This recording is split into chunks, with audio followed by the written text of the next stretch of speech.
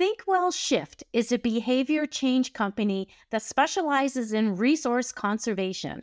Located in Halifax, Nova Scotia, they create strategies and programs that encourage people to make lasting changes in their daily lives to conserve resources such as water, energy, and waste. Today's podcast is Ruvi Mugara, the Director of Projects with Thinkwell Shift, who is creating change through choice. Join me next.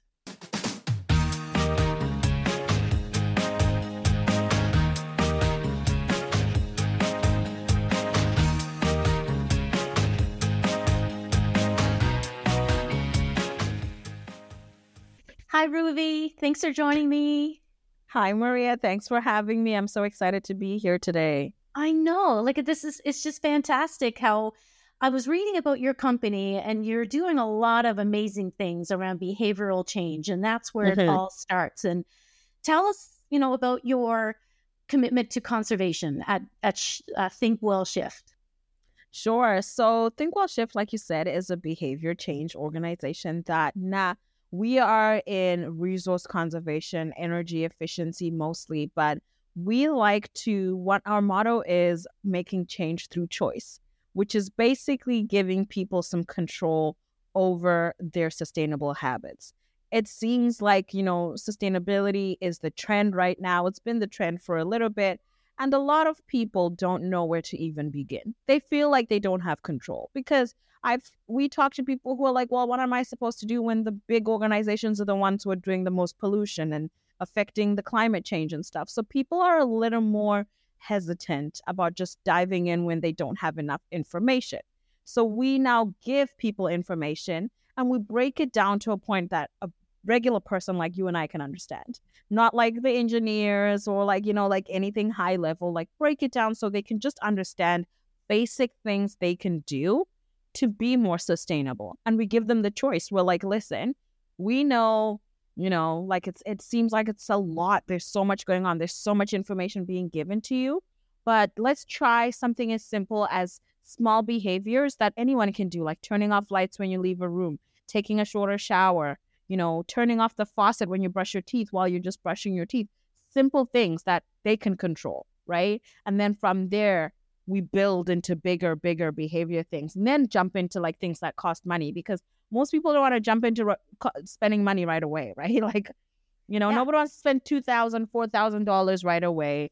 But if you give them the small steps, the things they can definitely do on their own that are simple, and then once they're happy with that and we celebrate with them, we're like, oh my gosh, you're doing all these things already. That's exciting and excellent. All right. Awesome. You've got all this. Your house is energy efficient. You've got insulation in your house. Well, have you ever considered, potentially switching from oil heating to something else? Because these are big spenders and people are always hesitant to just spend this money without information. If all they hear is, oh, it's better for the environment. Yeah, but is it good for my pocket though? Right. So we're giving people choice. And it's those small steps that add up, exactly. Like you just said. No, I'm curious, what led you down to this career path of resource education and what led you to here? Honestly, it's such a funny story. I just, like I always say, I stumbled into energy efficiency. That's literally my phrase. I didn't know anything about it. When I joined, I had no idea what it was. Like I used to hear the buzzwords and I'd be like, oh, there's something around sustainability, environmental education, energy efficiency, but I had no history on it. And so when I had my son, which would have been 2017, he was born really early and it was just such a traumatic experience, him being in the NICU. And so I knew I just needed a kind of job that would let me be able to just like literally leave the office and go deal with my son. When we were leaving the NICU and we were leaving the IWK, they did say he would need a lot of care. And so I just knew that I couldn't have a career that would get me stuck, let's say, in a lab. Because prior to that, I used to work in like labs and I used to do working with adults with intellectual disability. And you can't just leave, the house when you're taking care of someone. So I knew that I needed something that was a little more flexible. And so I applied for a job with Thinkwell Shift at that time, which was an entry-level job And it was just more around talking to kids about energy efficiency. And I was like, I like working with kids. Prior to that, I had worked with the YMCA after school program. So I knew what it was like to be around kids and like, play with them and stuff. So I was like, I could do that. And I applied for it and I got it. And that's how I ended up in this career. My background is it's not even environmental education. I did bio and psychology in my undergrad. So I'm more of a people person than environmental education. That is really interesting because so many people in this profession are engineers or they have a technical science type background, mathematical, that type of thing. But there is an industry in this sector for people like us who, because people need to be educated, people need to learn, and you don't have to have a science degree or an engineering degree to do it. So that's great to hear. So what advice would you give to somebody who is thinking about getting into this industry? Who's not, scientifically inclined as much? I would say whatever your interests are, they fit into this industry. There's so much potential in, like sustainability, whether it's resource conservation, whether it's energy efficiency, whether it's like architecture, whatever you can think of, we have it on the side of the sustainability side. And it's pretty cool because when I talk to people about like green careers, for example, we talk about what are your interests? What do you like to do? If you like being outdoors, have you ever considered something that's in sustainability with outdoor? Like you could be a horticulturalist, for example.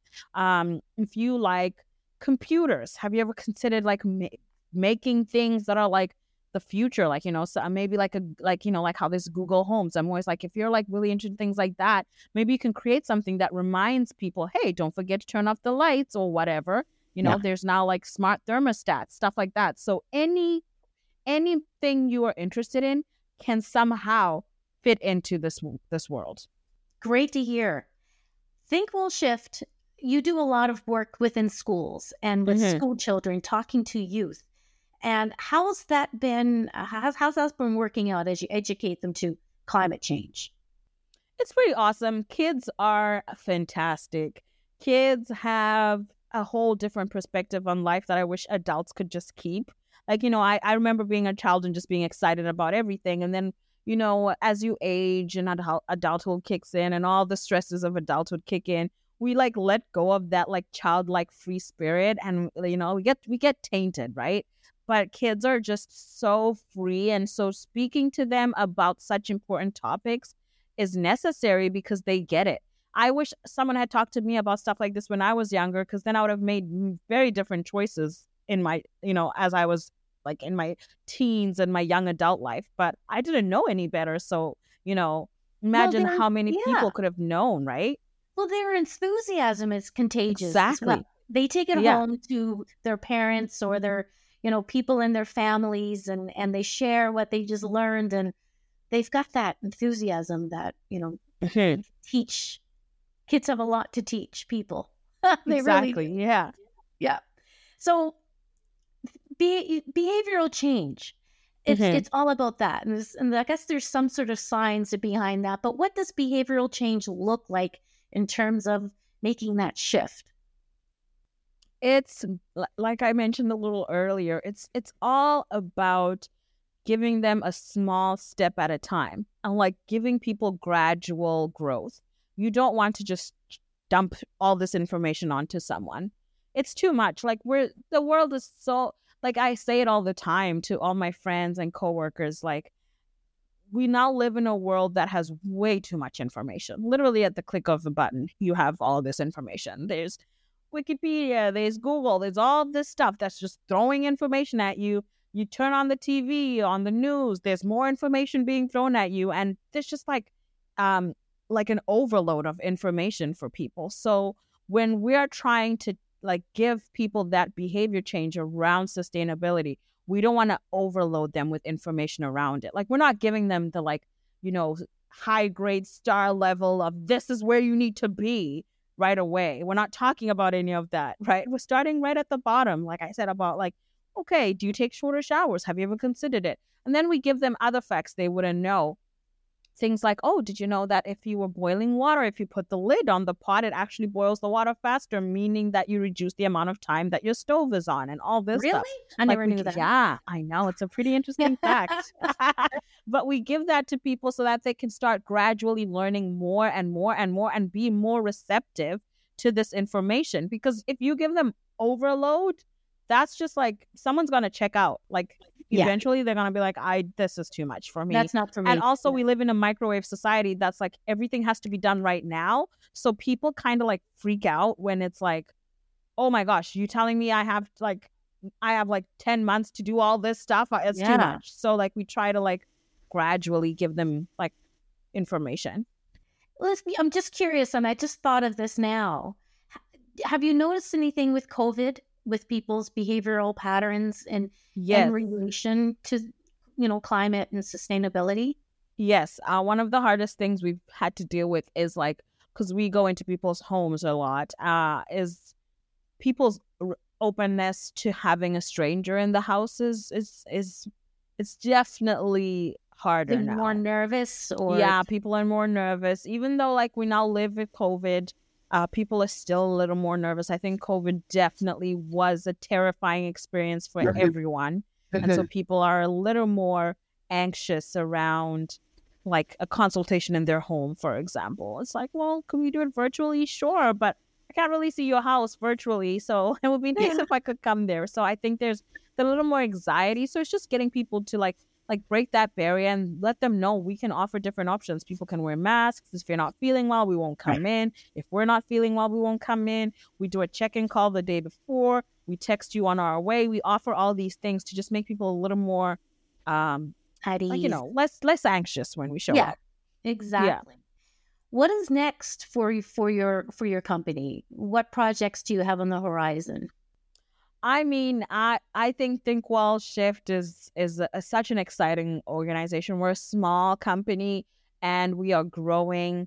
And I think we really just want to continue to do what we do, but across the country. Because right now we're very Nova Scotia focused because we are a small company. We have less than 25 staff. And so I think as we grow and like the name becomes more popular, we're hoping to put it across the country and just share what we know in places like Alberta and BC, and also collaborate with different organizations across the country that are doing similar things. I think that is the number one thing, is just we want to be Canada-wide.